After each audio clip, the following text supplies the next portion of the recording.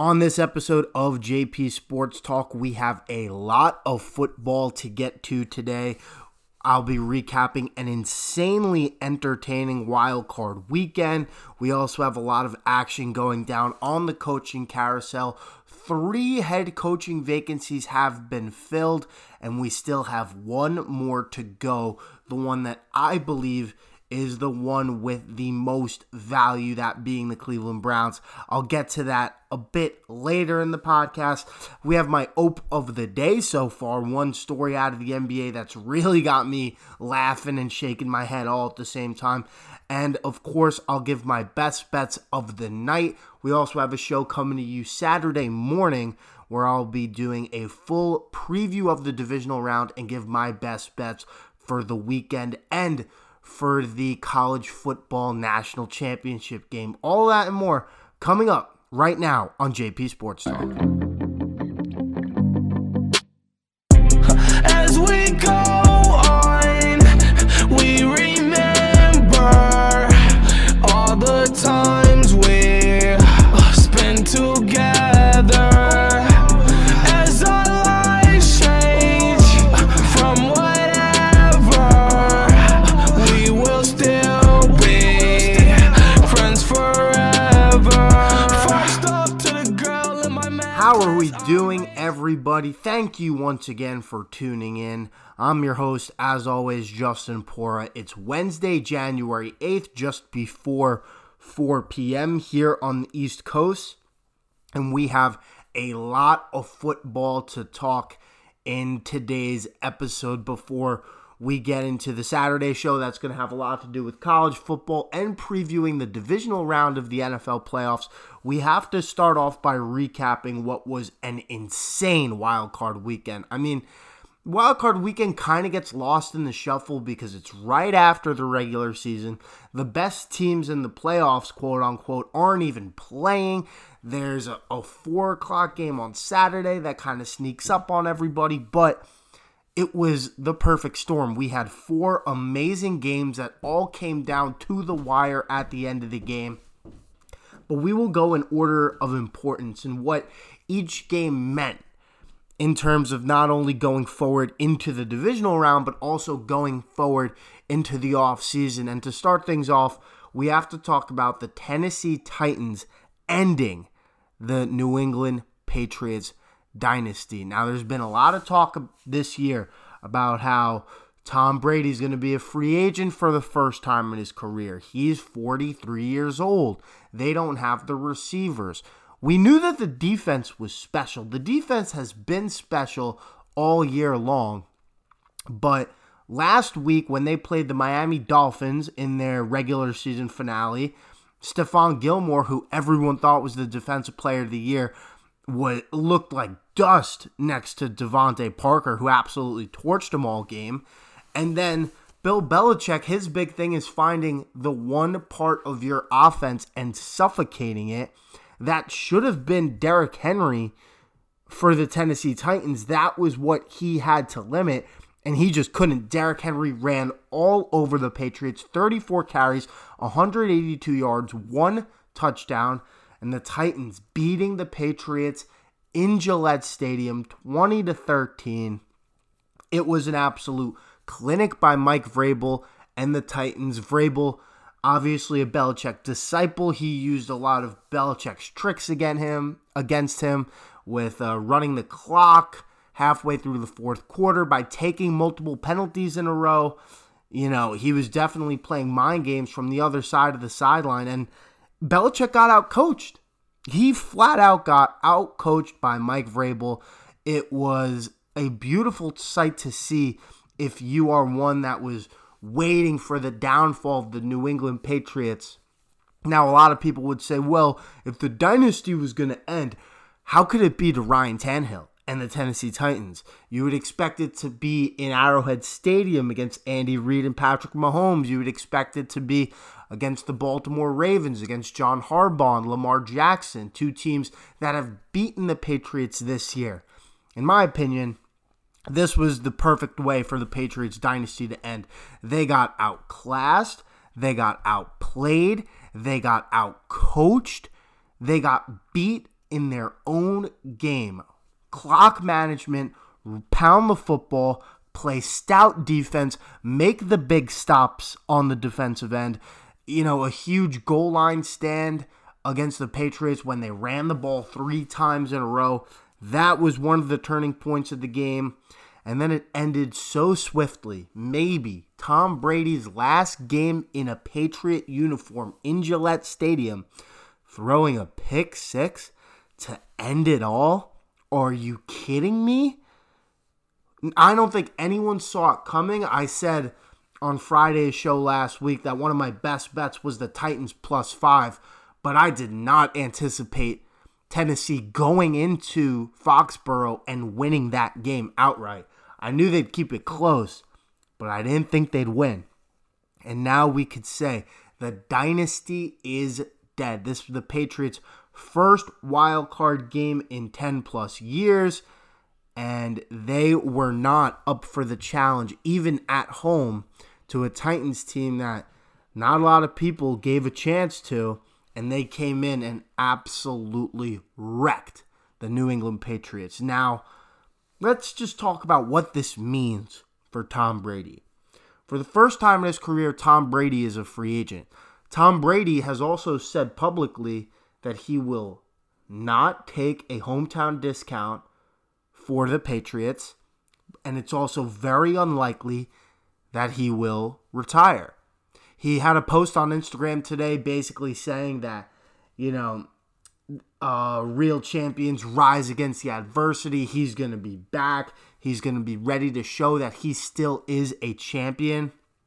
But that doesn't necessarily mean that he's going to prove he's a champion with the New England Patriots.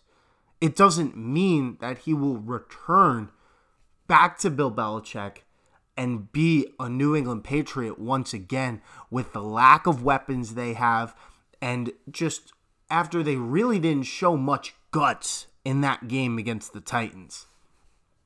So what I think is going to happen, I think Brady's gone. I do not see a possibility where there's a pitch good enough for Tom Brady to stay as a New England Patriot. Now, the biggest factor in all of this, now that the coaching carousel is pretty much wrapped up, and we'll get to it more in depth in about 10 or so minutes into the podcast, but Josh McDaniels, the only head coaching vacancy that is now available is the Cleveland Browns, and I don't think Tom Brady and Giselle are going to Cleveland to play with Josh McDaniels. Maybe McDaniels wants to move on, take an offensive coordinator job at a place, maybe Los Angeles or in Indianapolis, where he was thought to be the head coach a couple years ago, but bailed out and decided to stick around with the Patriots. Here are the two scenarios that I see happening. Brady leaves with Josh McDaniels to Los Angeles with the Chargers. McDaniels as the OC, Brady as the starting quarterback. The Chargers can draft a quarterback that'll sit for a couple years behind Tom Brady, and then they'll proceed moving forward. It puts McDaniels in a spot to take over Anthony Lynn if he continues to struggle as the head coach. Or Tom Brady and Josh McDaniels both stay in New England, and Bill Belichick is the one that is gone in 2020. Bill Belichick knows that Brady is not worth a big-time contract. Bill Belichick won't stand for that again. But the only person who could override Belichick in this situation is Robert Kraft.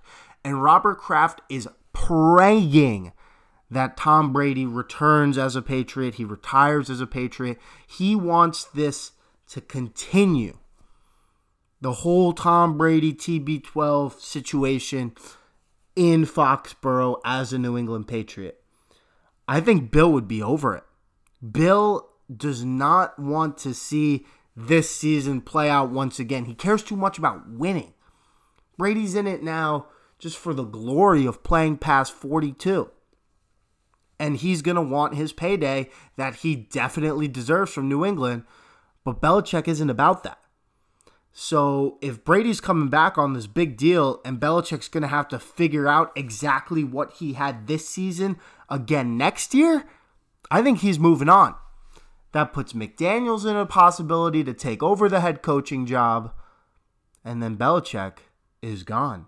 Over 70 years old, doesn't need this anymore. He has 6 championships. So it's either Brady leaves or Belichick leaves. I find it very hard to believe that both of them will be in New England in 2020. All right, let's move on to the most exciting game in the NFC wildcard matchup, the Vikings at the Saints. And before I get into how horrible the Saints were in this game, Kirk Cousins. Kirk Cousins has been the most frustrating player to me in the NFL this entire season and seasons before that. I was very aggressive in saying that he wouldn't be able to make the big play. He wouldn't be able to keep up in the dome against the Saints. I thought the Saints were firing on all cylinders. I just didn't think Kirk could win the big game. And boy, oh boy, look what he did. He made the throw of his career to Adam Thielen in overtime. You know, when I saw the Vikings get the ball first in that coin toss, I thought to myself, no way Kirk Cousins leads a touchdown drive right here. It just didn't feel right in New Orleans. It was so loud there. But you have to give credit where credit is due. He made the big throw. Adam Thielen making an incredible catch as well to set up an easy touchdown for Kyle Rudolph. I don't want to hear that there was no pass interference called, because it wasn't that call that ruined the game. Just like how last year in the NFC Championship game, yes, that non-call for pass interference was egregious and laughable and absolutely horrible. But Drew Brees threw a pick in overtime. There was a no call against Jared Goff when the Rams were trying to get something going in the fourth quarter. There were so many other factors that played in to the Saints losing that game other than that pass interference, and there were many more instances in this game against the Vikings that played that way. But again, Kirk Cousins, credit where credit's due. He made the big throw. Didn't turn the ball over. The Vikings didn't rely on Kirk Cousins, which is what they were supposed to do. They had the perfect game plan. They were going to abuse Dalvin Cook, 28 carries, 94 yards, 2 touchdowns. A lot of short plays. They ran a lot with Stephon Diggs in that second half after he threw a little bit of a hissy fit. And then when Kirk Cousins needed to make the throw, they put him in a position to succeed, and he made the throws. Credit where credit is due, but now let's look on the other side of the coin, the New Orleans Saints. Oh my goodness. This was an embarrassing performance from the quarterback and the head coach. Drew Brees taking a horrible sack in the second half, fumbling the ball, giving it to the Vikings. He threw an interception in the first half. It was just an ugly game, and they could not take the opportunities that the Vikings were giving them. They fumbled on the second or third play of the game, get the ball in Vikings territory, and they were only able to score a field goal. The bad interception that led to a Vikings touchdown towards the end of the first half. The Vikings punted a ton in that second half. They were only able to get the one touchdown on their second drive, which was a very well-constructed 8-play, 64-yard drive. And that last drive in regulation from the New Orleans Saints, Sean Payton had no idea what he was doing. The Saints were making plays. It looked like Drew Brees was going to get it done once again, like we saw very similarly in week 1 of the regular season, except it had to end in a touchdown if they wanted to extend the game. If they wanted to end the game and win it in regulation. But every play was towards the middle of the field. No one was getting out of bounds. The Saints had timeouts that they were not using. They took a false start instead when Drew Brees tried to spike the ball. Sean Payton allowed for a 10-second runoff. And then Drew Brees just threw it at the feet of Alvin Kamara. It was an awfully coached series. Yes, it still ended in 3 points. But then they gave the ball to the Vikings in overtime and they lost the game. They didn't get the opportunity. So you have to blame the coaching. You have to blame Drew Brees for the turnovers, the really bad fumble. He took too many sacks in this game. Instead of being willing to throw the ball away, the Vikings pass rush looked really good in that game, and Drew Brees just couldn't hang in there. Now the question is, what is his future hold in New Orleans? They have Teddy Bridgewater, who went 5-0 without him, ready to go. He wants a new contract. Drew's going to want a new contract. He doesn't look like he's done. He had a very good regular season. I thought the Saints were on their way to the Super Bowl. I thought he was going into the playoffs red hot, but he collapsed again. You have to say again because he threw the pick in overtime last year. It was an absolute meltdown from the Saints, and it's going to be a very curious offseason for another franchise that has been so successful in the NFL with a very good quarterback head coaching combo. No one really knows what's going to happen in New Orleans, much like in New England. Let's look at the Seahawks-Eagles game really quickly. The Eagles have no reason to hang their heads.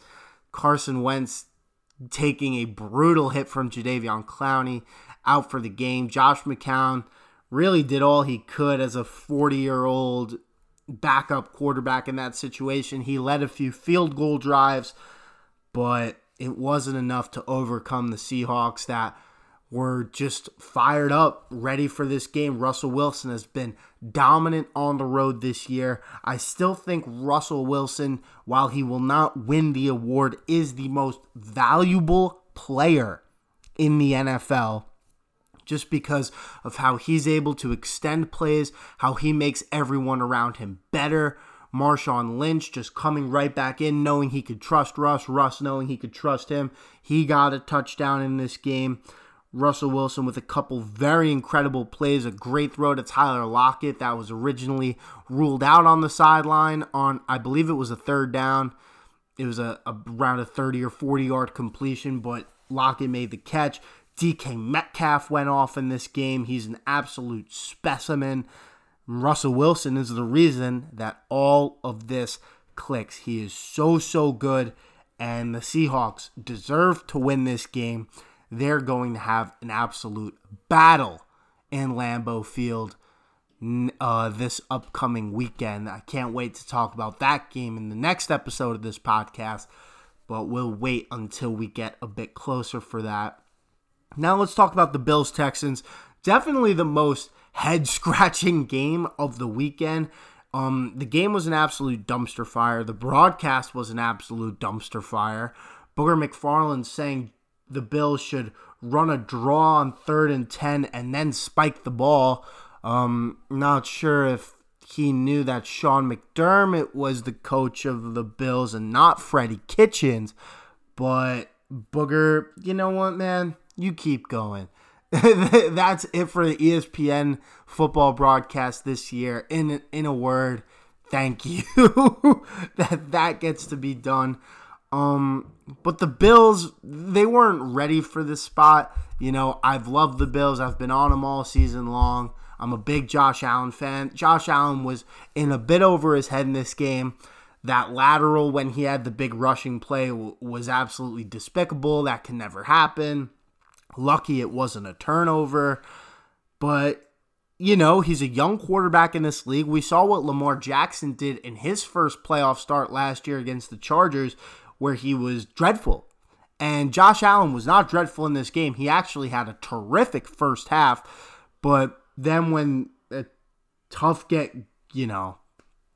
things started to really amp up in terms of pressure and timing, and he just wasn't ready for that situation. He's never seen a game like that before in his NFL career, and that's why you get these experiences. Everyone has a first playoff start, and that was his, and it didn't go his way.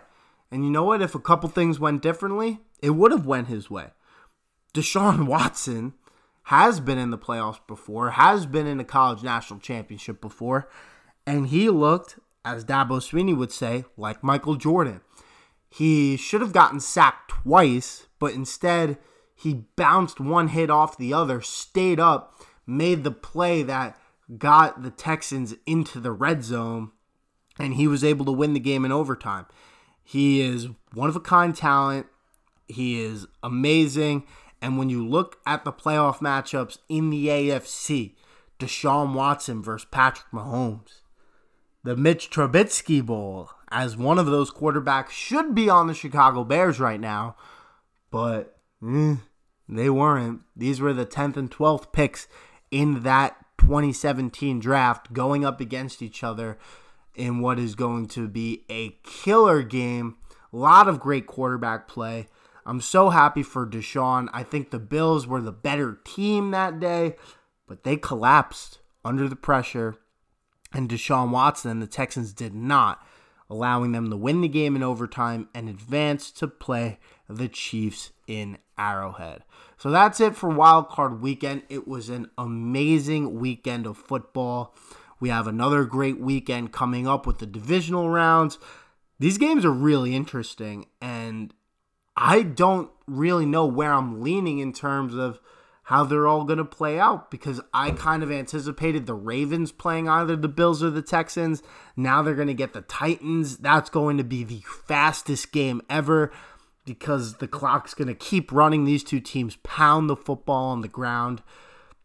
And like I said, Watson versus Mahomes is going to be terrific. Russ, the Wisconsin Badger, going to Green Bay after all the playoff battles Rodgers and Russ have had in their careers so far. And then the Niners against the Vikings, another really good game that we're going to see. It's going to be an awesome, awesome weekend of football. And I went 3-1 in my best bets for Wild Card Weekend, so hopefully I'll be able to get the noggin working and make some good picks. So make sure to tune in Saturday morning to get my insight and hear what the way to go is for divisional weekend games. Now let's look at the coaching carousel. The Cowboys got things really cooking outside of, obviously, Ron Rivera going to Washington, which we knew last week. But the Cowboys got the week going, hiring Mike McCarthy after officially letting Jason Garrett go on Sunday. I think that was the best move that Jerry Jones could have made. And to be honest, I think anyone else would have been a mistake. Look at the resumes of every coach that they were checking out. Either past coordinators or college head coaches that have had a lot of success. Mike McCarthy has been to a Super Bowl. Mike McCarthy has beaten the Dallas Cowboys on plenty of occasions. He's a very good coach. And at worst, he's a better version of Jason Garrett. And I think that is going to play to the strengths of this Cowboys team. A lot of people want to, get on McCarthy's case for not knowing how to establish the run. And, of course, they have Zeke Elliott, who needs to be the guy that gets the ball on a consistent basis. I think he's going to fit in there just fine. I think Dak's going to love McCarthy. I think they're going to run it in the NFC East. There's just not a lot of talent in that division, and they should be able to take over and just absolutely dominate now that they have a better coach. So I think that was the right hire. Jerry could have made the wrong hire, the flashy college hire, but he got the right guy, the safe play that I think is really going to work out for the Cowboys. Staying in the NFC East, my New York Giants getting Joe Judge, 38-year-old special teams coordinator and wide receiver coach from New England. I know nothing about him. I don't think anybody really knows anything about him other than his Wikipedia page. But here's what I do know. 38 years old, Bill Belichick raves about him. He said that Judge was chirping in his ear throughout the entire time he's been in New England, asking about the intricacies of head coaching, how to handle certain situations. Belichick also said, quote, he could coach any position on the field. You know, we saw the success that Jim Harbaugh has had as a special teams coordinator, being a head coach in the NFL. Joe Judge's 2 jobs in football have been at Alabama and with the New England Patriots. So under Saban and Belichick, it's a good tree to be under. I don't think anyone knows much about Joe Judge, but that's one thing you got to think about. That it's all of those pieces kind of are in place. And again, similarly what I just said about Mike McCarthy, who else were the Giants going to get that was going to be that much better? I don't think Lincoln Riley is leaving unless he's going to Cleveland to link back up with Baker Mayfield. I don't think Urban Meyer would go to the NFL. Matt Rule went to the Carolina Panthers, and he's a very good coach. He turned around Temple and Baylor, 2 college programs that were kind of in the rut before he got there, and he kind of brought them back to at least success. But the Panthers gave him a lucrative 7-year deal. The Giants did not want to do that before even interviewing the guy. The Panthers basically kidnapped him and made him stay, and just like, you're either going to take this job or take a Giants offer. So they weren't going to do that. And Joe Judge apparently blew everyone away in his interview. And you know what? At 38 years old, if he's the guy and he succeeds, he's going to be a part of this franchise for a long time to come. And it could be a very exciting time right now for a New York Giants fan. So that's a big wait and see. Definitely the biggest wait and see, I would say, out of all the coaches. Like I mentioned, Rule going to the Panthers. Very good college coach. Did a great job with Baylor this year. He had that heartwarming text to his players that said, sorry you had to find out through the media. I'll be sticking around. Let me know if you want to talk. You know, that kind of stinks for those kids that played so hard for him all year. But you know what? Baylor, even being in the playoff discussion this year, probably would have gotten there if they were able to take down Oklahoma in the Big 12 championship game. Or maybe even the first time those 2 teams squared off, when Baylor blew a 28-3 lead against Oklahoma. But Rule, you know, it seems like he's going to be a good fit in Carolina. They still have a lot of work to do. The only team on the board that has a lot of uncertainty at quarterback. You know, that's going to be a process going forward, so we'll see about that.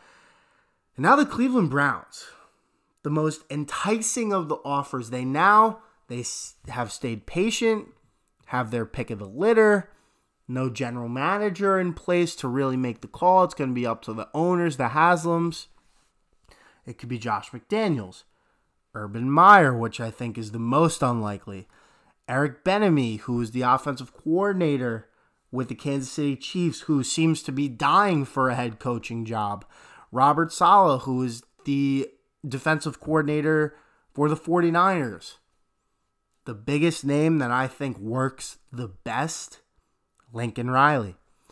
Lincoln Riley made Baker Mayfield a Heisman winner, turned him in from a walk-on to a Heisman winner at Oklahoma. They have the weapons. If he could get the most out of Baker, that offense is going to be electric. He has the moxie, the swag, the composure. Oklahoma has been to the college football playoff now, was it 3 years in a row under Lincoln Riley? The offense is great. They just need the right D coordinator there to go along with all the talent they have on defense, and it's going to be a really successful team. I think Lincoln Riley works out great. I also believe McDaniels would be a good spot there, but again, I think McDaniels either goes where Brady goes or stays in New England with Brady if Belichick leaves. So the coaching carousel almost done moving, but we still have to wait on the Cleveland Browns to make a decision. And don't be surprised if it takes a while for that decision to come, as they now have all the time in the world to make their pick.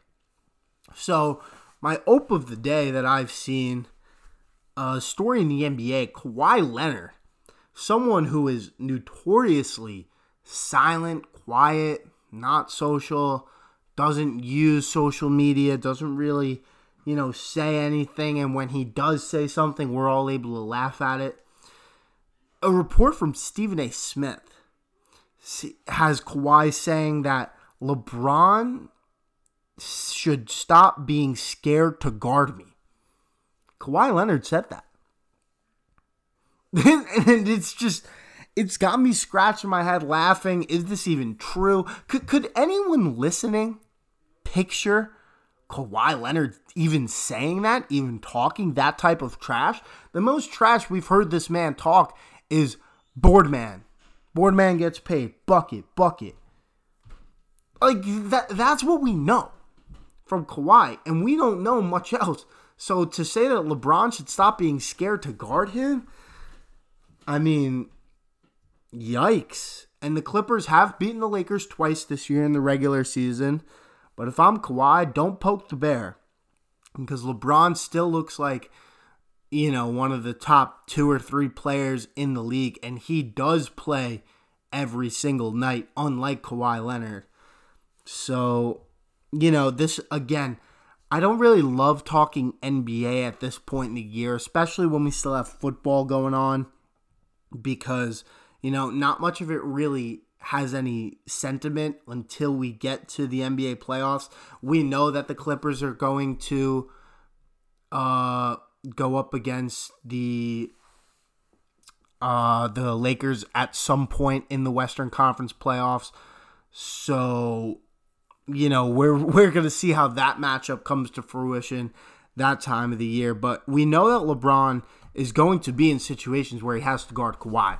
Because who else is he going to guard? Paul George? Who's their power forward? Montrezl Harrell? Mo Harkless? Like, Anthony Davis is going to have to guard the center, or he's going to have to guard Mo Harkless. He's not going to be able to guard Kawhi Leonard. So it's really going to be up to him, unless he's guarding Patrick Beverley, which, would bring a lot of value to Kawhi's point if that's who he's guarding. So that's a big ope for me. Just very strange to see Kawhi really talking trash, going at the king like that. But it's very apparent now that if this is true, Kawhi really is coming for the crown.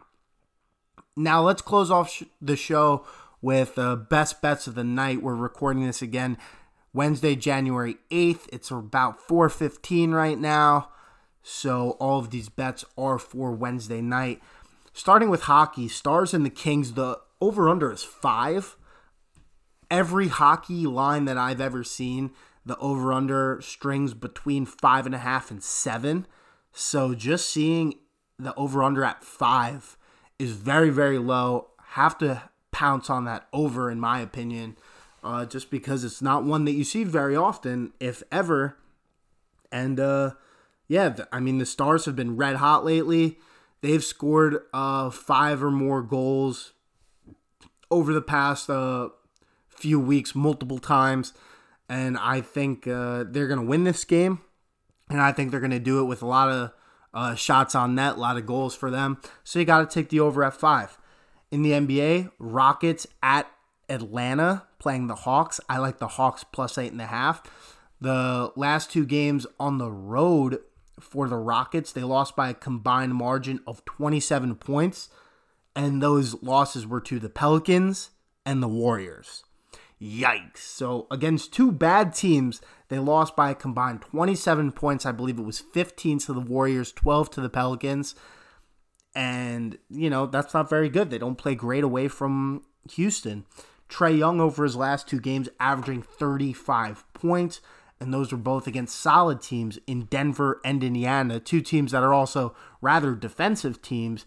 So Trae Young against a not very defensive Houston team is going to have a big night. I think plus 8 is an easy number to cover for the Hawks. And to close things out, college basketball, Big Ten, Illinois at Wisconsin. Badgers 4.5-point favorites. I love it. I think Wisco is blazing hot, coming off a big win against top 5 Ohio State. That was in Ohio State, so a big road win. They have yet to lose in Madison this season. Every home win has been by at least 13 points, so they love playing at home in front of Badger Nation, and I think they're going to go out, get the big win. It's only a 4.5-point spread. Conference play, have to roll with the Badgers, who are on a very big hot streak right now. All right, guys, thank you so much for tuning in. We have a big show coming up on Saturday, previewing all things of the divisional round, as we have 4 great matchups before we get to Championship Sunday next weekend. Thank you guys for listening, and be sure to tune in this weekend. As we go